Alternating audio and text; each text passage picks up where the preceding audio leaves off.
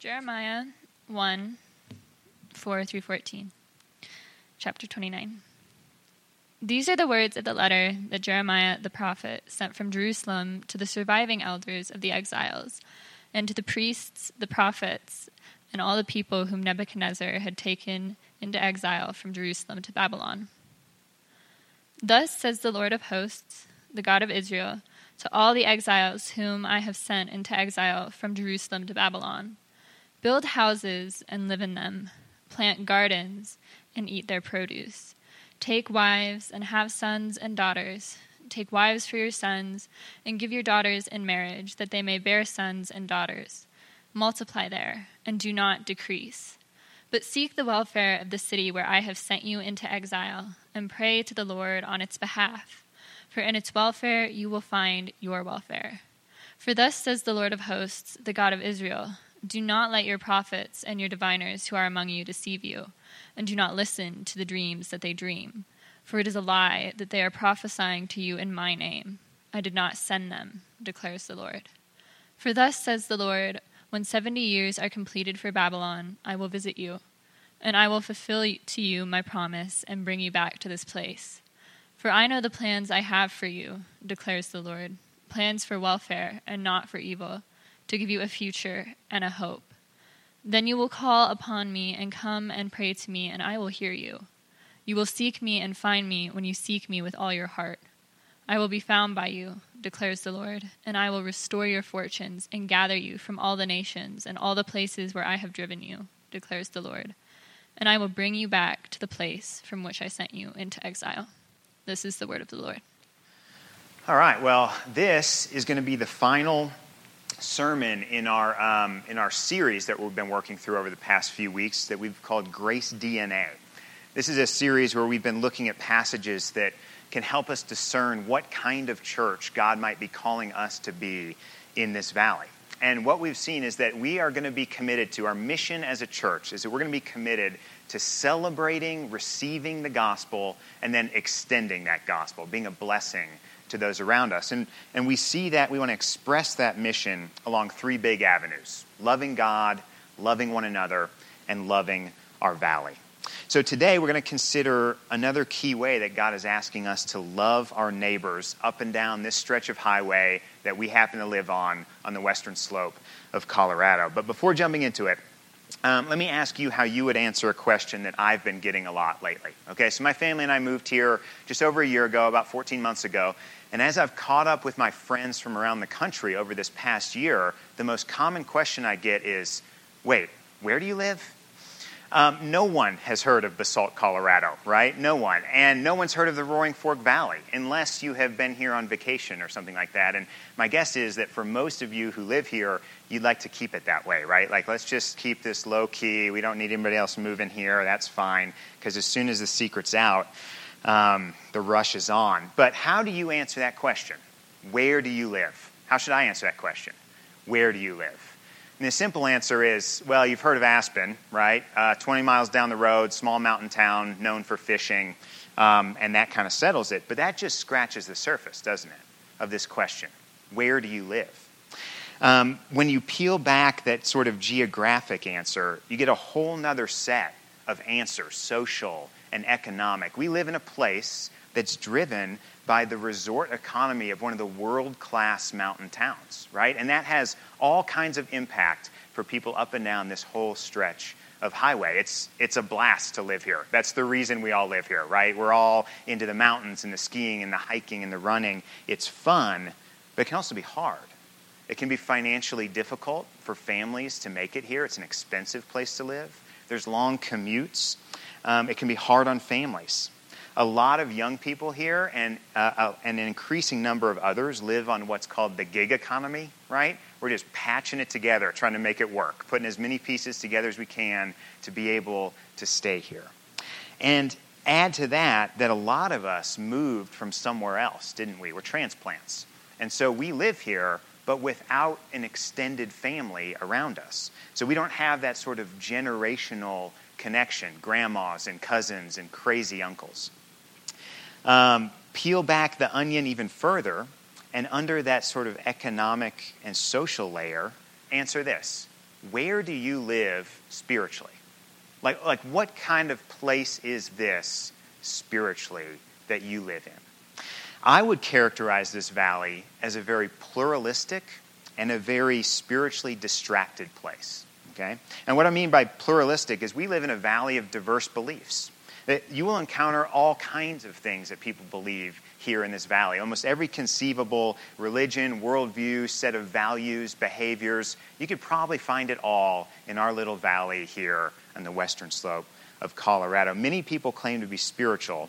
Very few have an active religious association or commitment in their lives. For example, this church this valley I've heard is in the bottom 5% of church participation per capita in the country, right? And yet, when I go skiing and I'm chatting with people on the ski lift and they hear that I'm a pastor of a church, you know what the most common response I get from them is? They look up in the mountains and they say, "This is my church," right? See, this is a spiritual place, but it's not a religious one. And on top of that, I think it's a very spiritually distracting place. The culture of this valley promotes so much activity, right, between the work and the play and the family and the travel, that we are left far too little margin. We're far too busy. We're spread far too thin to let those quiet practices of prayer and reflection, the regular habits of Sabbath and worship, the consistent voice of God in His Word to shape us. We're shaped by the world so much easier than we're shaped by Jesus. And that's true of everybody, Christian, non-Christian alike. These are, I think, just the facts. It's kind of like saying the sky is blue. It's not a good thing or a bad thing. It's just the reality of where we live. Other places are different, but I don't necessarily think they're better or worse. In fact, one of the main reasons I moved here instead of the Bible Belt, and the reason I didn't move my family to Dallas, is because I personally prefer sort of the honesty and the mission opportunity that a pluralistic and a spiritually distracted place provides. I mean, I love doing ministry in places like this. I loved it at Northwestern University, where I was before this. I love doing it here.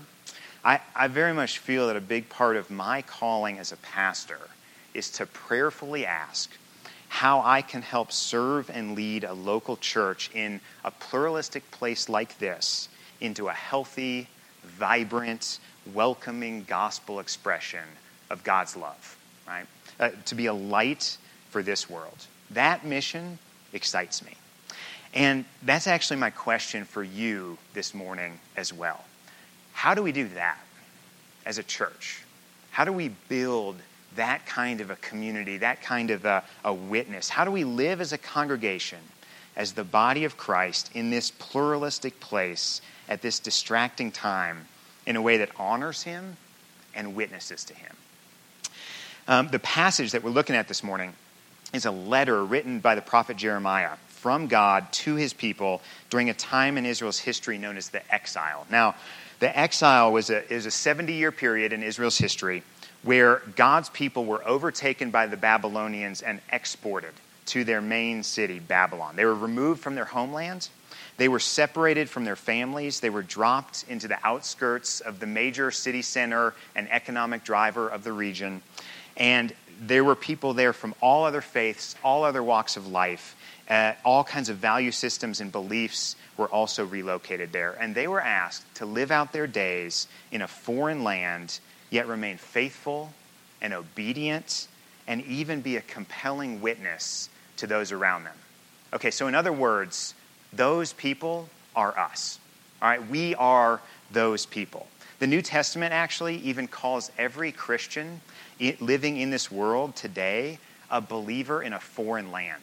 If you follow Jesus, you're an exile by definition. This is not your eternal home. This is not where you were meant to live forever. You're here for a while, and while you're here in this foreign place, we have been called to faithfully follow God, trust His word, obey His commands, and to be a source of hope and life to those around us that don't believe. How do we follow Jesus in such a pluralistic place? That's our question for today. Where there's often strong pressure to conform to the values and the behaviors of those around us, and where we feel just as distracted and frayed as everybody else that we live around. Jeremiah's letter in chapter 29 addresses these exact questions. I think it serves as a guide for us, not only to live here, but to actually love our valley well. First, how not to live in a pluralistic place, and then we'll look at how to live in a pluralistic place. Pretty straightforward this morning. All right, how not to live in exile. Two ways we can go wrong. And the first one is what we could call the Babylonian option, all right? A little background here about the Babylonians. This is like the 1-minute history lesson segment of the sermon, okay? So like ancient Near East history. Go, 1 minute, time me.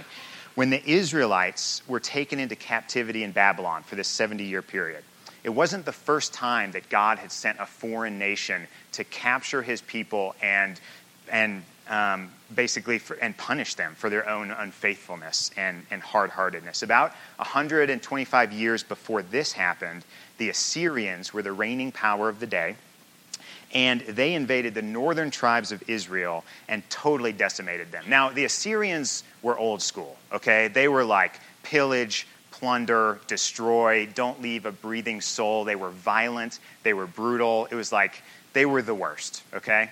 100 years later, by the time the Babylonians take over, they are still empire building, but they're a bit more progressive by this point, all right?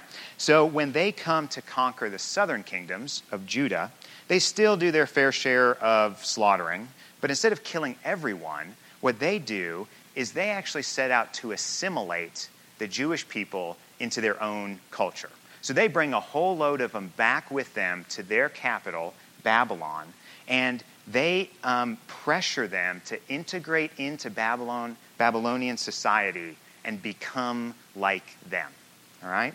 They even took the brightest and the best Jewish young adults and put them to work for the government. That's the story of Daniel, and we're actually going to do that series next. We're going to look at the book of Daniel next, because I want us to keep wrestling with this question: how is God calling us to live in this place at this time for his glory? And that's what the book of Daniel is all about. So that's what we'll do next. But the Babylonian option is the assimilation option, all right? They wanted the distinctiveness of God's people to disappear over time. They wanted them to pledge allegiance to a new king and a whole new kingdom.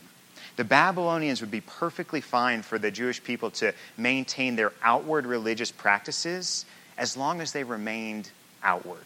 The Babylonians wanted them to be so thoroughly indoctrinated into the culture and the practice of Babylon that they were believers in name only, but actually had hearts that loved Babylon and all the comforts and the riches that it had to offer. So the great temptation for God's people at that time and at that place, living in a pluralistic society, was to adopt so much of the culture and values and beliefs of that place that they wouldn't have to suffer any of the consequences for being different.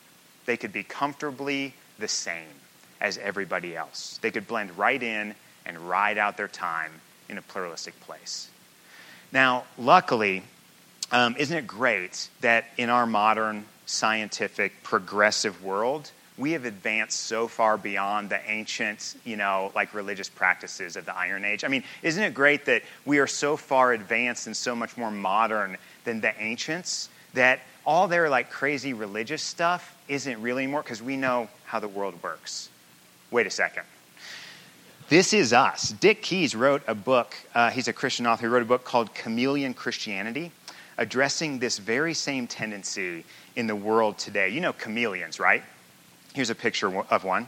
Can you spot him? That's crazy. Here's another one. The chameleon superpower is that they can blend in wherever they are. If they don't want to, they don't have to stand out or be unique or distinctive in any way. They can just blend right in with the background of wherever they find themselves. For them, it's a defensive mechanism. I think for us, it can be a defensive mechanism as well, can it? How might we be tempted to just blend in with the culture around us so that we don't have to stand out so much as people who follow Jesus? What are the temptations personally, or the temptations for us as a church to just be so integrated and ingrained in our wider culture that we can avoid the discomfort of some of the wild claims and the wild places that Jesus asks us to go? I don't know. I mean, there's a lot of ways that we could blend in. Some of them are, like maybe our spending habits, right? Are we adopting spending habits that reflect the generosity that God calls his people to have in the world? Or are we just reflecting the spending habits of the materialistic culture around us, right? I mean, maybe it's when you're out with friends who drink too much, you end up drinking too much because you blend right in. Maybe it's as simple as we just love people's approval more than God's approval most of the time. How are we blending in with the culture around us and losing the distinctiveness that Jesus calls us to live out? The Babylonians called this progressive and sophisticated, but God calls it an abandonment of our mission. Jesus in the New Testament in Matthew says, "You're the salt of the earth." And if the salt lost its taste, how's it going to be salty again? How will that be restored? It's no longer good for anything. See, it's the distinctiveness, the difference of the followers of Jesus that God intends to bring taste and life and health and healing to the world. Don't throw it away. That's the first way not to live in a pluralistic place. The Babylonian option, the Christian chameleon. Here's the next one. We might call this the false prophet option.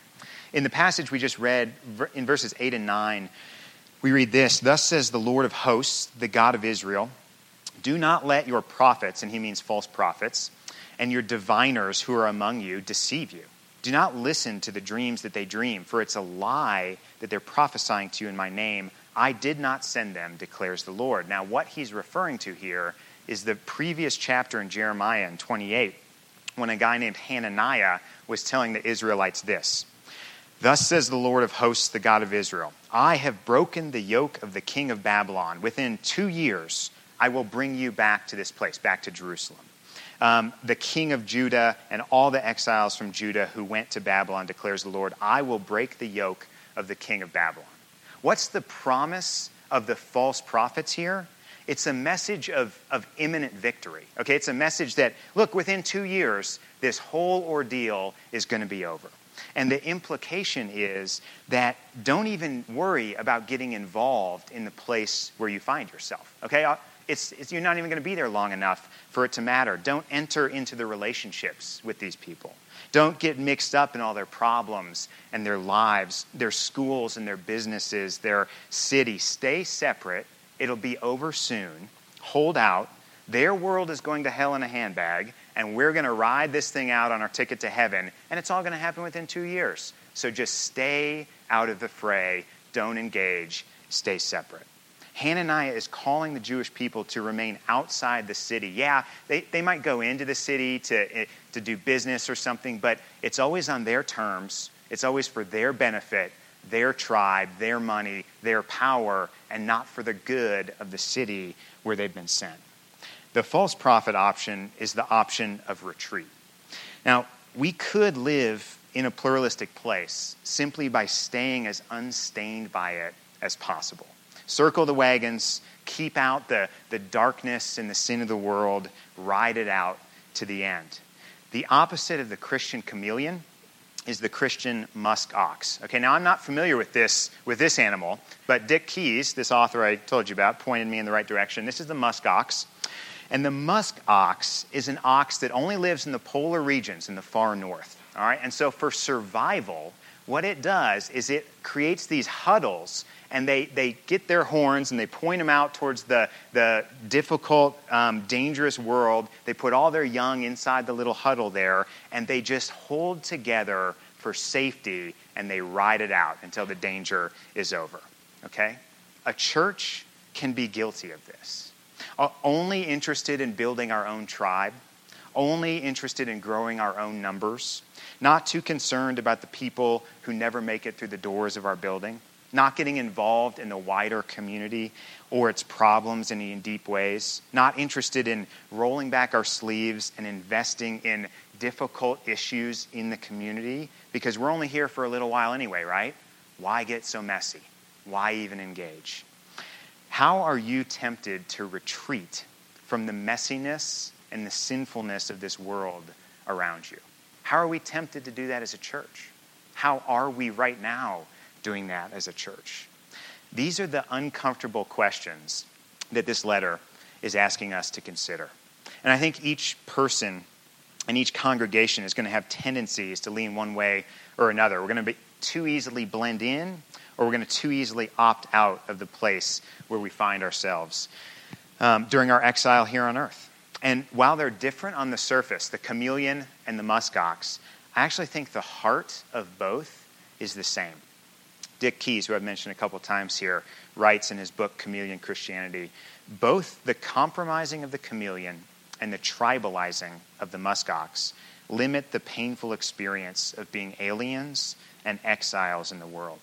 Both remove the interface of relationships that could produce friction between Christian and non-Christian, and both derive primary security not from God, but from human social comfort.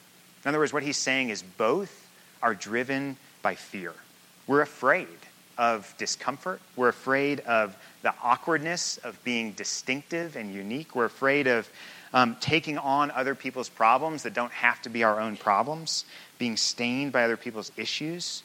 So we blend in or we retreat. Two opposite reactions to the same fear of living in the kind of place that we live in. But the Bible offers a totally unique approach. Okay? Listen again to verse 5 through 7 of Jeremiah's letter to the exiles. This is God's letter to you. This is God's letter to Grace Church of the Roaring Fork Valley. Build houses and live in them. Plant gardens, eat their produce. Take wives, have sons and daughters. Multiply there, do not decrease. But seek the welfare of the city where I have sent you into exile, and pray to the Lord on its behalf. For in its welfare you will find your welfare.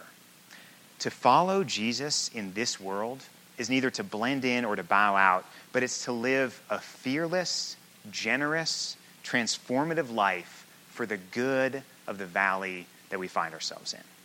No good animal analogy here, by the way. I'm sorry. I'd be making something up and it'd be totally distracting. So I don't have that for you. But listen to how God wants our church to live in our place that we find ourselves. He says build and plant and multiply. What he's saying is have a plan for long-term involvement in the place where you are. Unlike Hananiah, the false prophet, Jeremiah says they're going to be in exile the whole time. Okay, that full 70 years that God ordained, plan on it. You'll be there the whole time. And so while you're there, don't just look out for your own, but look out for all of those who you find yourself interacting with and seek to work for the good of this place. Invest in the place where you are. And verse 7 is probably the central verse in this chapter. Seek the welfare of the city. We could say seek the welfare of our valley where I have sent you into exile. This is sometimes translated seek the peace and the prosperity of the valley, because that word for welfare, it's the word for peace in the Bible. It's the word shalom. And shalom in the Bible is a fascinating word. It means way more than just peace, like the absence of conflict. It means way more than peace and quiet.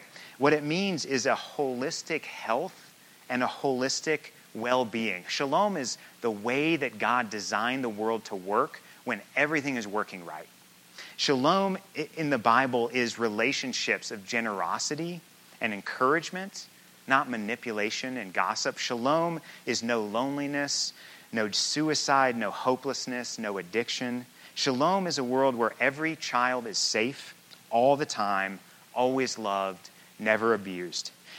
It's where marriages and families and homes are places of hope and never fear. Shalom is where our schools and our institutions are places of care and growth for our kids, where we're investing not only in their growth intellectually, but emotionally and spiritually in their character.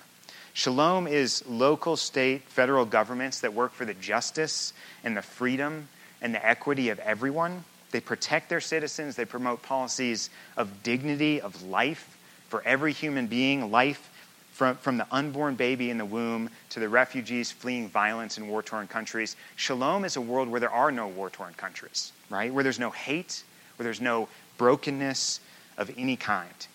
Biblical peace is the world working the right way, unstained by sin and corruption and evil and sadness. And here's what's fascinating. God says that is what you should be working for exactly when you are away from home, right? Exactly when you're not home and you're not where you're supposed to be. Work for the peace of this place, even though you're not going to be there forever. But while you're here, make it better for everybody else around you. Whether or not you look like them, vote like them, live in the same neighborhood or not. Work for the peace of your valley. What does this look like for us at Grace Church?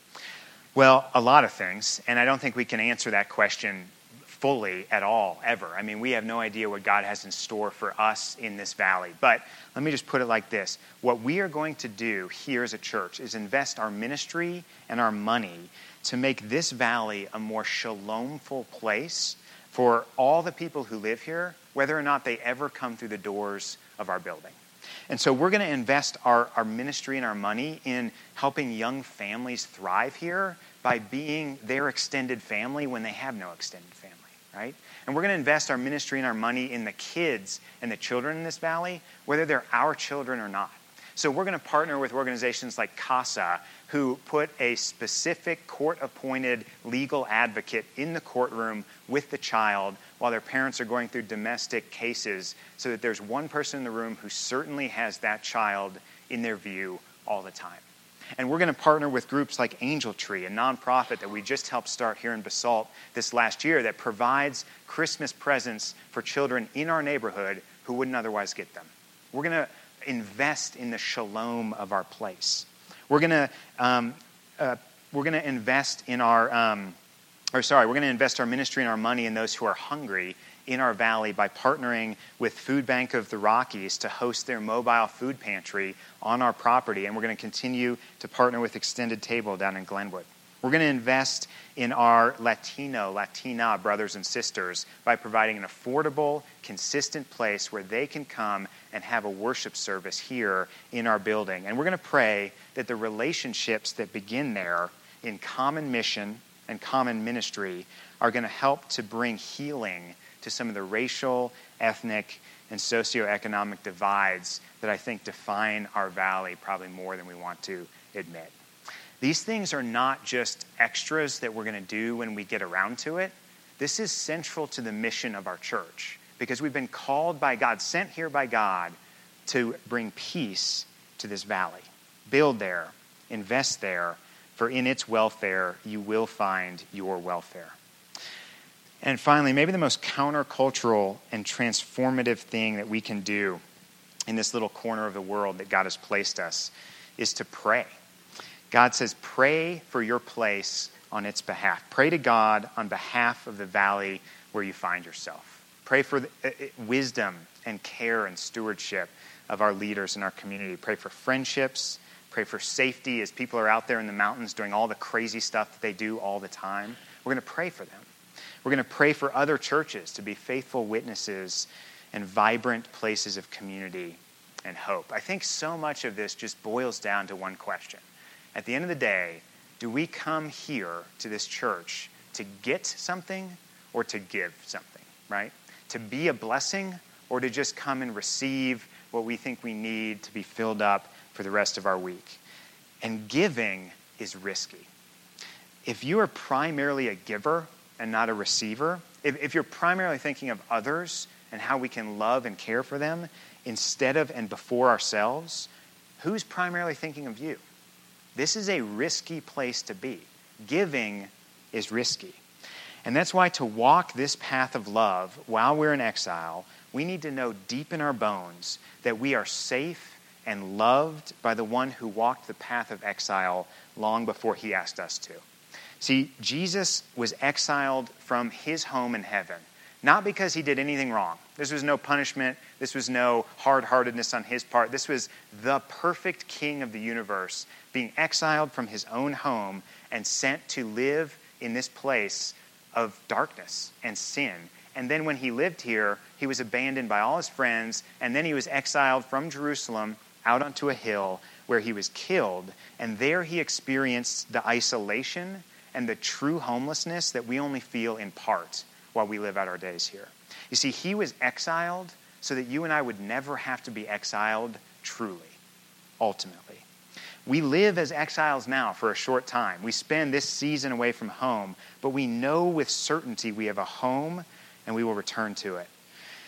Let's finish by looking at these closing verses, 10 through 14. Thus says the Lord, when 70 years are complete for Babylon, I will visit you.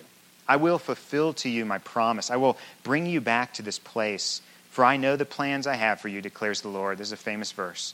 Plans for welfare, for shalom, for peace, not for evil, to give you a future and a hope. I will be found by you, declares the Lord. I will restore your fortunes and gather you from all the nations and all the places where I have driven you, declares the Lord. I will bring you back to the place from which I sent you into exile. You have an eternal home secured for you forever, guaranteed by the promise and the word of God himself. And because of that fact, we can, while we're here, have the freedom to extend ourselves, risk being givers for the place where we have been placed. Our posture towards this valley cannot be simply to blend in and live out our days here as similar to everyone else as we can. The gift of the gospel, the calling of the Christian life, it's too beautiful. It's too grand to lose that distinctiveness and that uniqueness. And our posture towards our neighbors here cannot be one of separation and indifference, because the gift of the gospel is too grand, right? The call of the Christian life is too beautiful to be hoarded and kept to ourselves. God's calling this church to be a source of peace for the whole valley. Distinct, yet highly engaged. Different, yet extremely generous. We want to be a church that is a gift to as many different kinds of people as we can, whether they ever walk through the doors of our church. We want to build, we want to plant, we want to multiply, seek the peace and prosperity of our valley, and pray to the Lord on its behalf. And by God's grace, may we be able to participate in God's kingdom moving forward and expanding in this place. Let's pray. Jesus, thank you for this letter that you sent from heaven to our church this morning. Thank you for the call to be a source of shalom for the place where you have put us. And I pray that we look to you in faith and hope and trust, that we rely on all the incredible promises of your gospel to give us the courage to do that, to engage and remain distinct, to be unique and yet generous to all those we meet. God, help us bring peace to this valley. We don't know what that looks like yet, but guide us and lead us. Amen.